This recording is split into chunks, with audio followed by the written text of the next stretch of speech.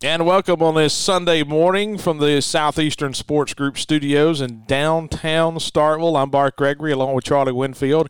You know, a couple of weeks ago we invited Robbie Falk in with 24/7 with the Starkville Daily News. We decided, hey, that sounded pretty good. Let's go out and get somebody else in the media. And then we were like, who is at Georgia, who's not at Georgia? I was like, you know what? Let's call Stephen Agostinelli with the Six-Pack and see what he has to say. Stephen, welcome in. We're just going to roundtable this thing and just kind of talk about our thoughts from last night. You good with that? I'm totally good with that. How far down the list did you go to get to me? Well, it was long and extensive, and it actually ran onto the back page of a notepad. So now, what it was is last night as we were getting done with the postgame show, the question was, who do we know that would be awake after midnight? Who can Bart says, I know a guy. Who can we ask? All right, Stephen, last night, State going on the road, playing at Georgia, led after the first quarter 3-0, and then it was tied 17-17 at the half. Okay, early takeaways. Charlie, you first. What is your overall 10,000-foot observation of last night? Is it a moral victory? Is it something that more than we thought last night? Last night we felt good on the post-game show. I mean, I was almost choking back tears. But what was your thought after you had a night's sleep? What were your thoughts on last night's game? Overall, I don't want to come here this morning and spike the football after a loss. We didn't win the game, and ultimately it's going to go in the books as a game you didn't win. Now, the question, though, is did it give you some hope? Because it did me. There was a lot of talk just on the street corner around water coolers on the internet that this program was dead, that it had no chance to rebound anything short of 3 years. But I looked out on the field yesterday, and I saw freshmen making plays. I saw Mississippi State answering touchdowns. I saw Will Rogers throwing the football well. And you add all those things up, and guys just look to be having fun. I saw an offensive lineman pushing a running back across the goal line. Haven't seen that in a while. I'll take it. Look, we have gone over to Georgia, and we've taken some beatings over the years. I don't remember a team that's gone over there and fought the way this one did. Stephen? I'm going ahead and claiming it as a moral victory, considering – I think I tweeted this last night. Considering the last 5 games for Mississippi State football, I felt a lot better this week than I did coming out of a victory versus Vanderbilt. There's just something that you can build on now. You got something you can point to and say, if this is the 49 we have going forward, if that's truly the case, this is our group, and this is what we're going to do going forward. There was positivity, and I'm approaching this as a fan. There was positivity with watching the game. I didn't turn it off. I wasn't frustrated watching the game. There was effort, and it for a fan, it gets you excited again about Mississippi State football, because I think the fan base had lost some of that excitement since the LSU game.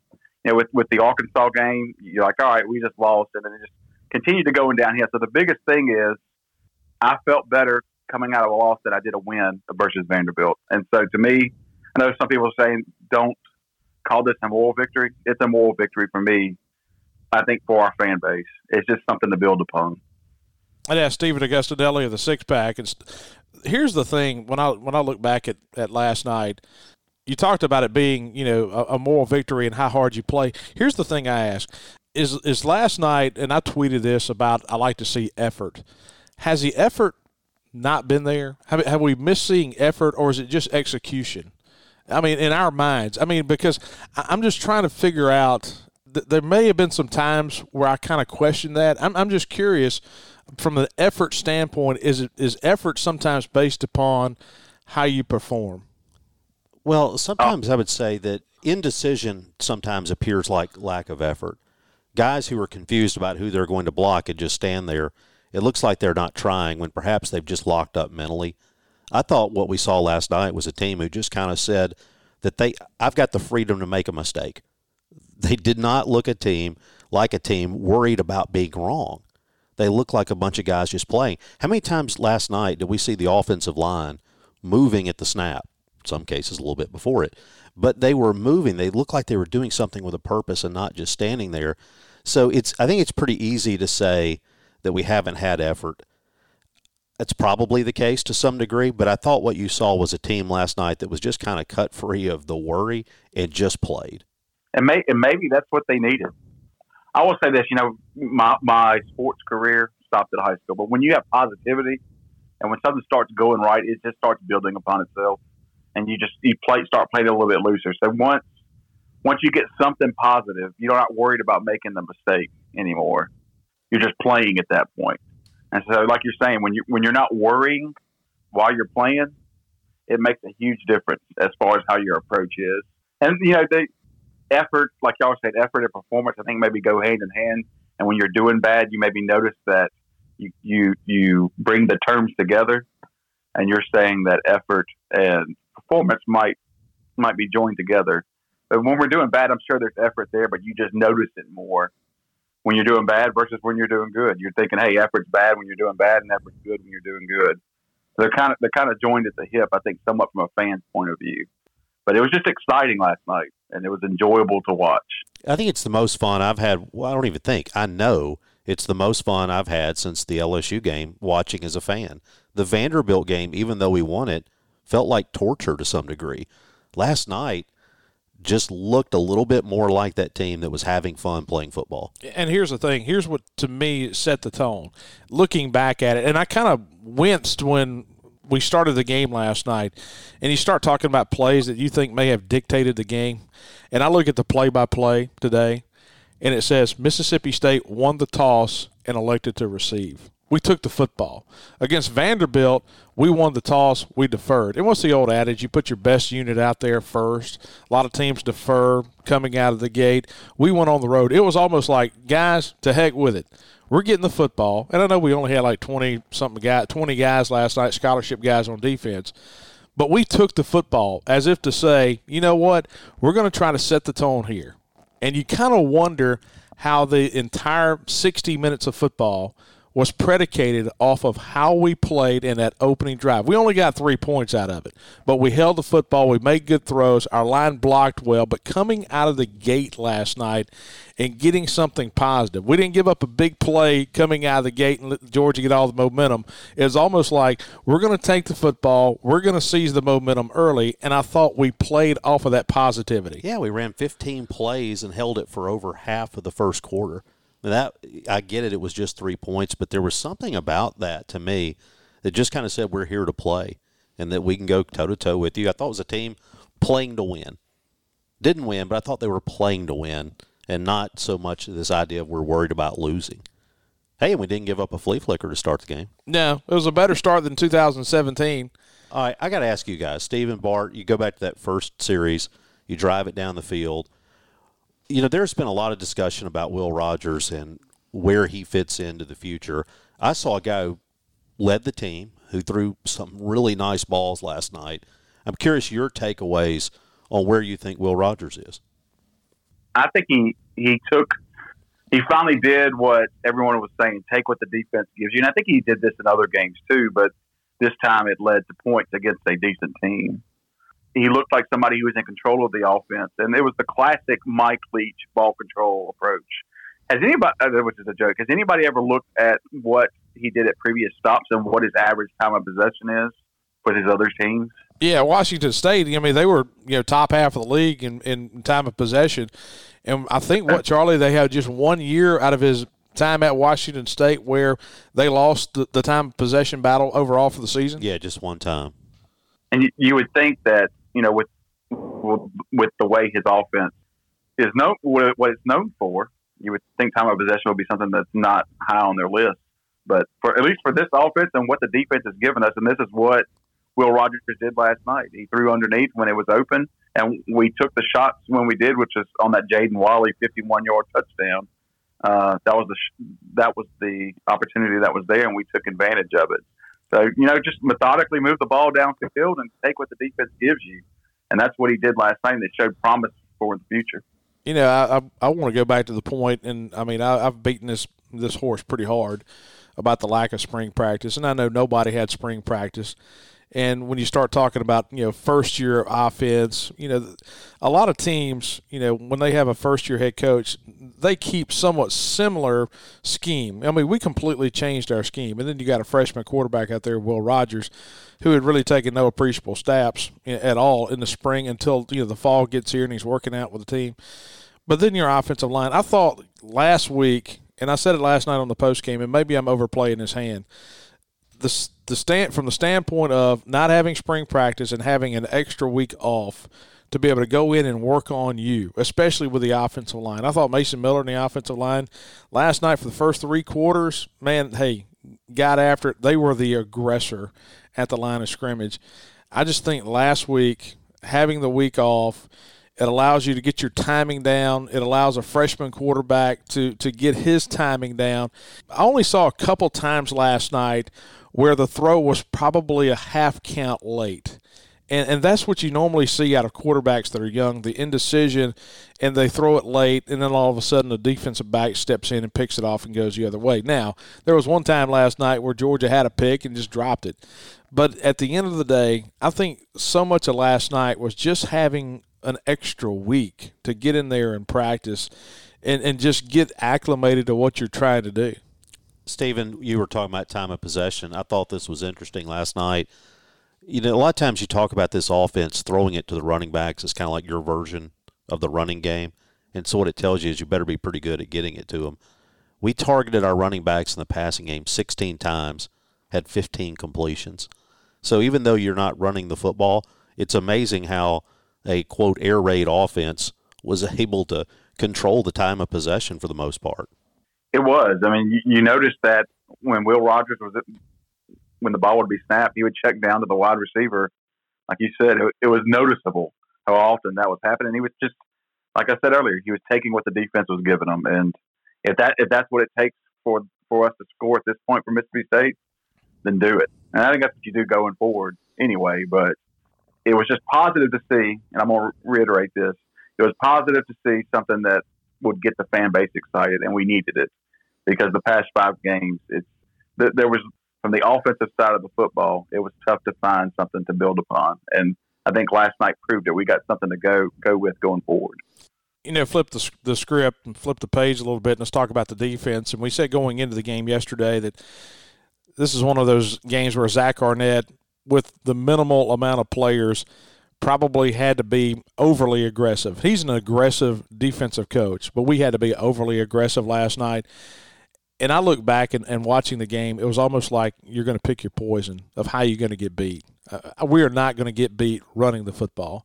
We are going to come up, we are going to play the run. And if we get beat, it's going to be because Georgia threw it on us. And to be honest with you, so far this year, Georgia has not been a team that's been able to throw the football. You wonder if Stetson Bennett, could have been the quarterback just one more week, just one more week. But what that does is it really leaves you open and on an island as a defensive back. And Georgia hit the home run balls last night, but it was a situation to me of you've got some young guys in that defensive secondary who were literally put on an island last night. Yeah, there was a couple of times when you saw your safeties about 5 steps. I'm not going to say a step late, about 5 steps late, getting to a ball thrown deep over the middle. I thought that Emerson played a pretty good game. Martin Emerson had 11 tackles. They were all solos. So not only did he cover well, he got up in run support. And it looked like at times, Forbes got beat a little bit on the other side. But it looked like even when he was there, that Daniels, he put some balls right where they had to be placed, made a lot of big third down throws. But like you say, you just didn't have a whole lot of help. But, man, it seemed like they were good throwing the ball on third down. They were, and that brings up that 3rd and 20, for where they scored their last touchdown. And I don't necessarily have a problem with the approach because with risk comes reward. And we took a risk. And, with how depleted our roster is, and especially our defensive side of the ball, and especially the secondary, I think someone said before the game that we had 4 corners warming up before the game started.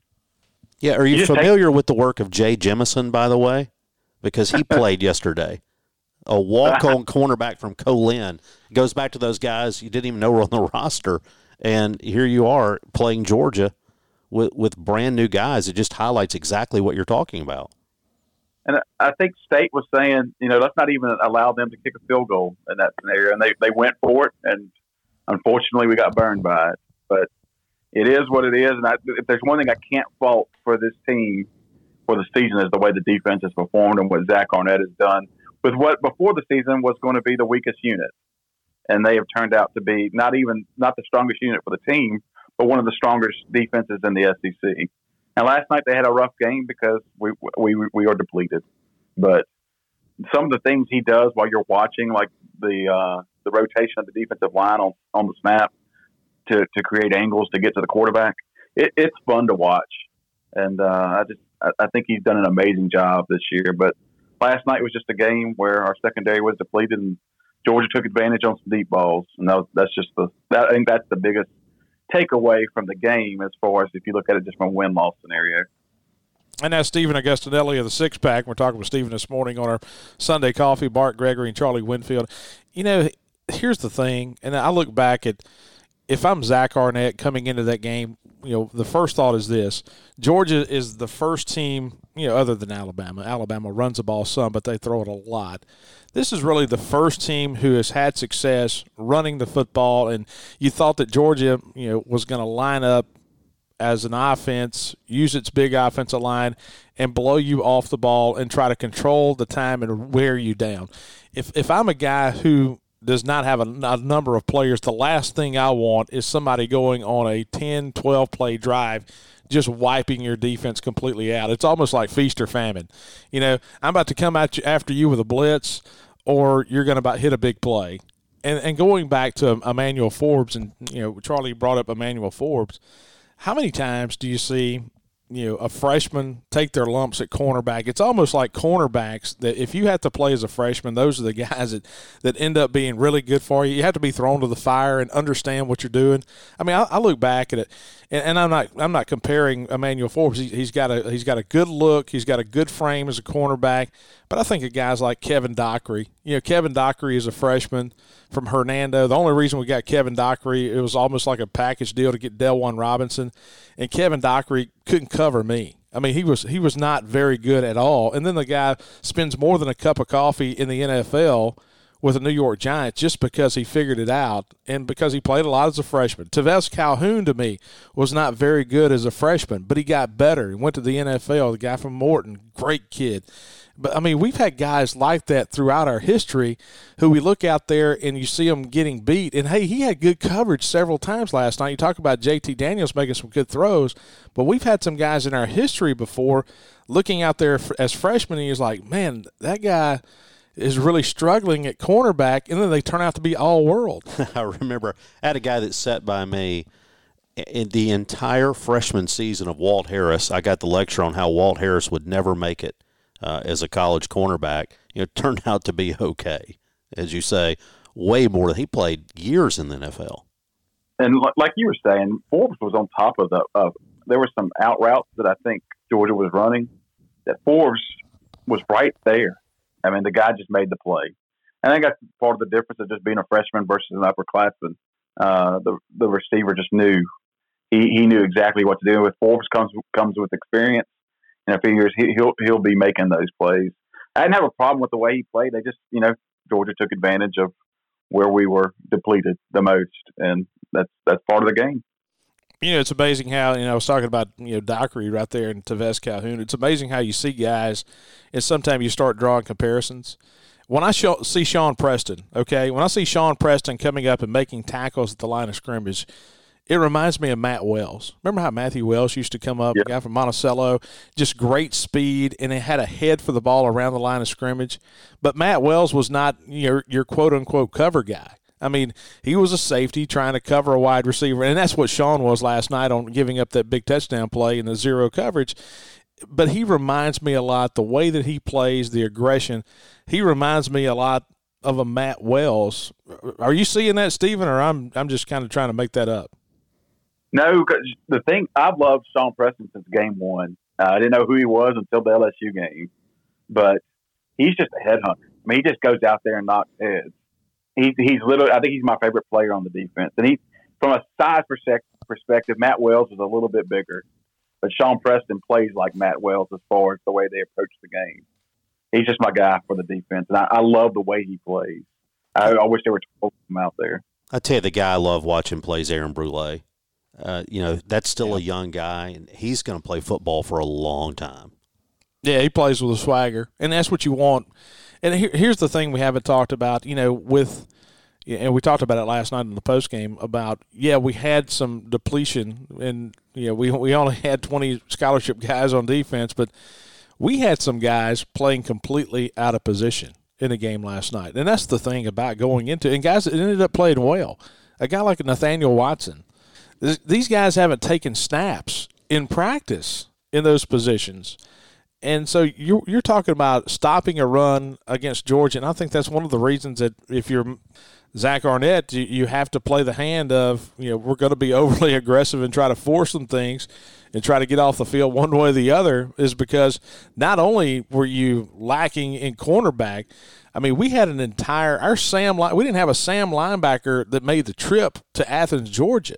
Now, you saw Watson get the start there, who had to slide over. But during the game, I noticed at times Jet Johnson getting snaps there, R.J. Jennings getting snaps there. I mean, it was an adventure in the linebacking core. All right, so where do we go from here? Here's the thing that I take away from last night, and it's the questions that I get asked all the time about where do you go from here. You can say all day long. You can talk it all day long in the press, but you've got to show me. And you kind of wondered, what the mood was like, what the toxicity level was over in the CO building. Had this team quit? Had this team said, you know what, we've taken our lumps, we've had our injuries, we got plenty of excuses. We've got so many guys out. I mean, is this the situation of we're just going to try to fight through this and get to 2021? I think last night kind of gives you hope for the final 3 games of the season. It does. It brings you hope. I mean, it brings you hope for the remaining 3 games. I think that's the biggest thing that we needed. And of course, like I said, I'm approaching this as a fan, that we needed as a fan base, and for the players especially. I think the players, every game they're going out there, they're trying to win.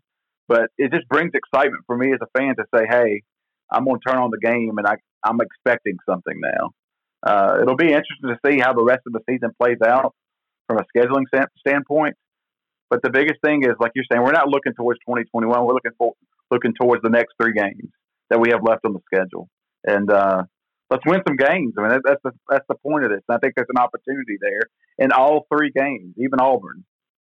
I think State, the way their defense plays, and if we approach offensively the way we did last night, there's an opportunity for 3 wins. And if it happens, that's huge for the program.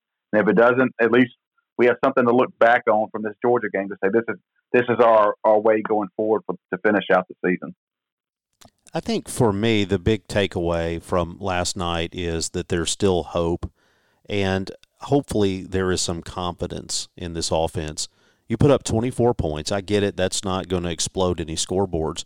But every one of those drives was over 70 yards. You didn't have anything easy, anything cheap. And with all the discussion that has been taking place over the past 6 weeks of can this offense work in this league, it worked last night, and it worked against one of the better defenses in the SEC. And you saw a quarterback who last year was playing Northwest Rankin, this year is playing at Georgia, making good reads for the most part, finding open guys, giving them a chance to make plays. And I think hopefully it will just calm some of those fears, because those guys are thinking the same thing we are. Is this going to work? Are we in a system that can't win in this league? I'm hoping that last night gives those guys some hope and gives our fan base a little bit of assurance too that, yeah, this can work. All right, going forward, we're supposed to play Ole Miss this week. Here's the thing is we were at a very, emergency level last night. We probably couldn't have taken 1 or 2 less guys. I mean, that's kind of where we are.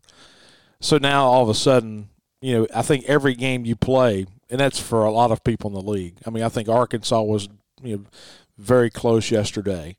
I think, LSU has been close at times. But here's the thing. Now, I hate to say this from a glass half empty guy, but have you set the precedent? Have you set a bad precedent of we're taking 49 scholarship guys. The 53 has been the threshold. The 53 is you got to play. I mean, that's the threshold where you've got to play football.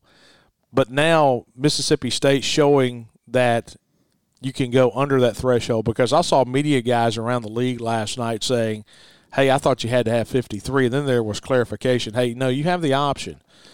Now, all of a sudden, does that come back to not just Mississippi State, but other teams in the league of when a game is canceled? Well, hey, Mississippi State went over there and played less than the threshold.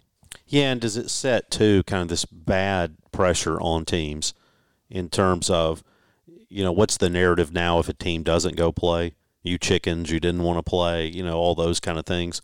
When, in fact, when this whole thing started, what we talked about was that the health of the student-athletes was paramount, that was the number one consideration. I have no idea what went into Mississippi State playing or not playing. I don't know what the discussions with the league office were, and I hate to speculate. My guess, however, is that there was probably some fairly strong desire for Mississippi State to go play that football game.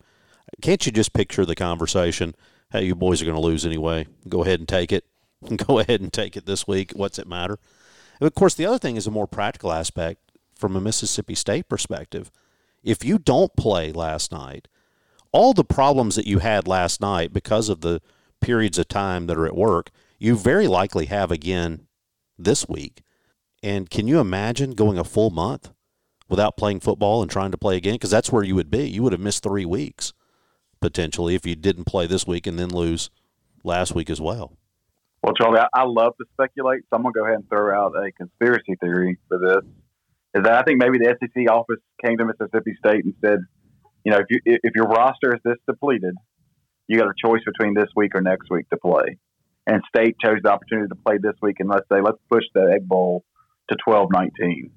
And this will give us an opportunity for more practice, some more experience, some more games under our belt. And it might come back and backfire. But the other thing that Bart mentioned a few minutes ago is that even State has set the precedence now of if you got less than 53, you play. So what happens this week is if we have less than 53, we play at Georgia, but we don't play at Ole Miss, which I'm all for. I'm for waiting to the end of the season. But it's going to be hard to justify that reasoning if we do choose that option because we did it versus Georgia. I'm really interested to see how this plays out this week if we do actually play the game. Does it kind of surprise you that we listed the number? Because there's a lot of schools. Kentucky had a lot of guys out yesterday, and they were all trying to figure out how many guys Kentucky traveled. Against Vanderbilt 2 weeks ago, Vanderbilt comes out early and says, we only have 55 players today or whatever they had. We had less than that, but we didn't publicize it. And I don't think we publicized it. I think just, some media got some scoop is what they got. And because we haven't seen no official word about exactly how many guys we took to Georgia last night other than what the media was reporting. And evidently there may be some sources over in the SEAL building that are giving all kind of information to writers in Alabama, but we don't know this. I mean, they're not telling us this.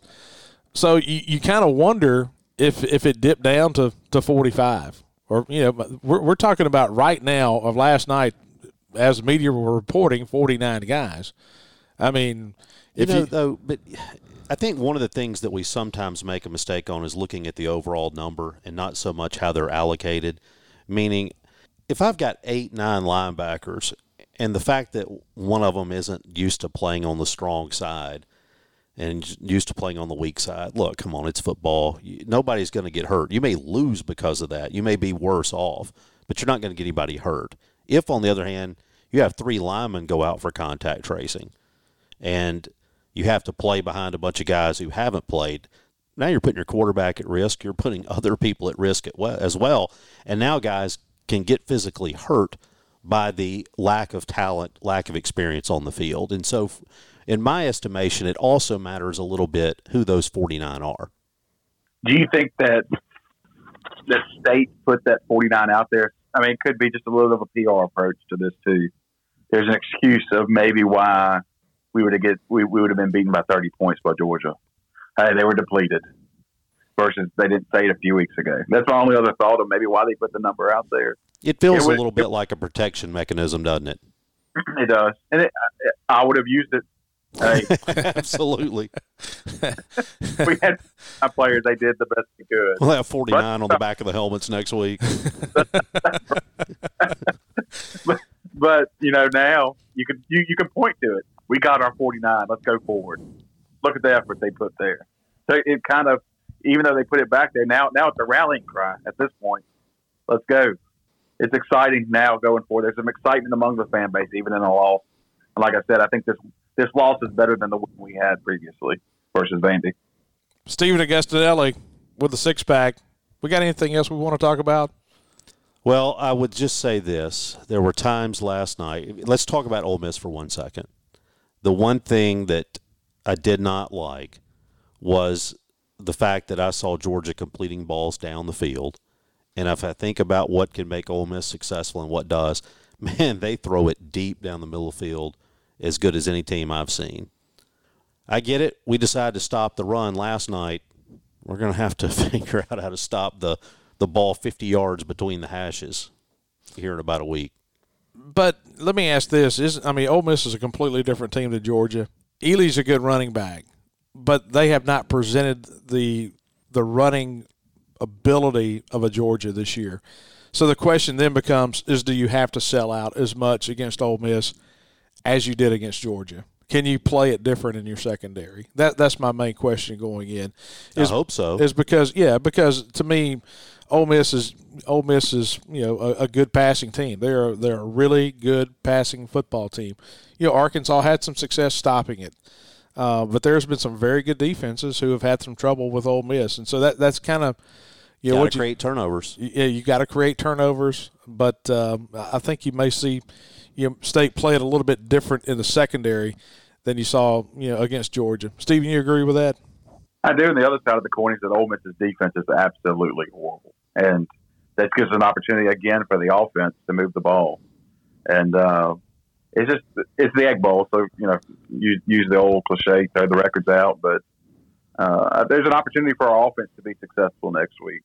And regardless if we're running or throwing, Ole Miss has been horrible every way. Think about this: South Carolina scored 10 points last night. They scored 42 the previous week. Yeah, I had not thought about that. That's true. And you hate to compare week to week, but it's just Ole Miss's defense is so bad that I think there's an opportunity to overcome how good their offense is. And I see it being a shootout, and probably next week if we do play the game, it'll be 10-7. But let me ask you this: compared to yesterday morning, 24 hours ago, Saturday morning, how high? What's the percentage jump that went in your mind from the chances that we have to beat Ole Miss from yesterday morning to right now? Let me do a quick math. 100%. Oh, so we're 100% going to win? Is that what you're saying? 100% more of a chance to win. I was just saying that the biggest thing is that going in from yesterday morning and now the way I feel this morning, it's just a completely different feeling towards Mississippi State football. I mean, I was expecting to turn off the game and be down 30 points in the second quarter. That's really what I was thinking. And I wouldn't necessarily turn off the game, but I wouldn't pay attention to it. But last night I was in the game. I was screaming, making my kids be scared for a little bit. We were giving high fives. It was just fun to watch. And it's been 5 weeks, 5 games since it's been fun to watch Mississippi State play football, at least from the offensive side. And last night I was having fun watching State. And for a fan, that's the biggest thing. You want to make it appointment television. And last night proved again that it's appointment television to watch Mississippi State for the remainder of the season. Hey, Stephen, we appreciate you joining us this morning. Sorry to get you out of bed so early. Oh, no, I was up at 6:30. I got young kids, so they're ready to rock and roll. Charlie, good times as always. We'll see you later in the week. Yeah, real quick before we go, odds that we have a show next Sunday morning. The odds that we play? Yeah. I have no idea. I don't even want to put a number on it because I have no idea if we'll play next week. I really don't. Stephen, what do you think? I think it's the fact that we played this week, I think it's 60-40 we play. It's just going to, for me, from a PR perspective, it's going to look horrible if we back out. But like Charlie said, if we lose 3 players this week, that's a huge deal versus if we had 70 players. So, I mean, every player that we lose makes the decision that much easier to make, in my opinion. What do you think, Charlie? I think look, this is like the roulette wheel here. I can put it on black or I can put it on red. I'm putting my marker on. We're going to have a long Thanksgiving break. You think? You think we just push it back later? There's just so little room for there's so little room for any injury, anything, any illness. And right now, I'll just say this. All the talk aside, if we were to get another case or two of COVID on this team, it's over. Yeah. That's how thin the margin is. So I'm not a virologist. I can't predict to what degree that it's going to spread or not. But what we do know is it's spreading in the state of Mississippi. There is no extra room. If there is a single 1 or 2 guys, then I don't think we play. All right, guys, we enjoyed it.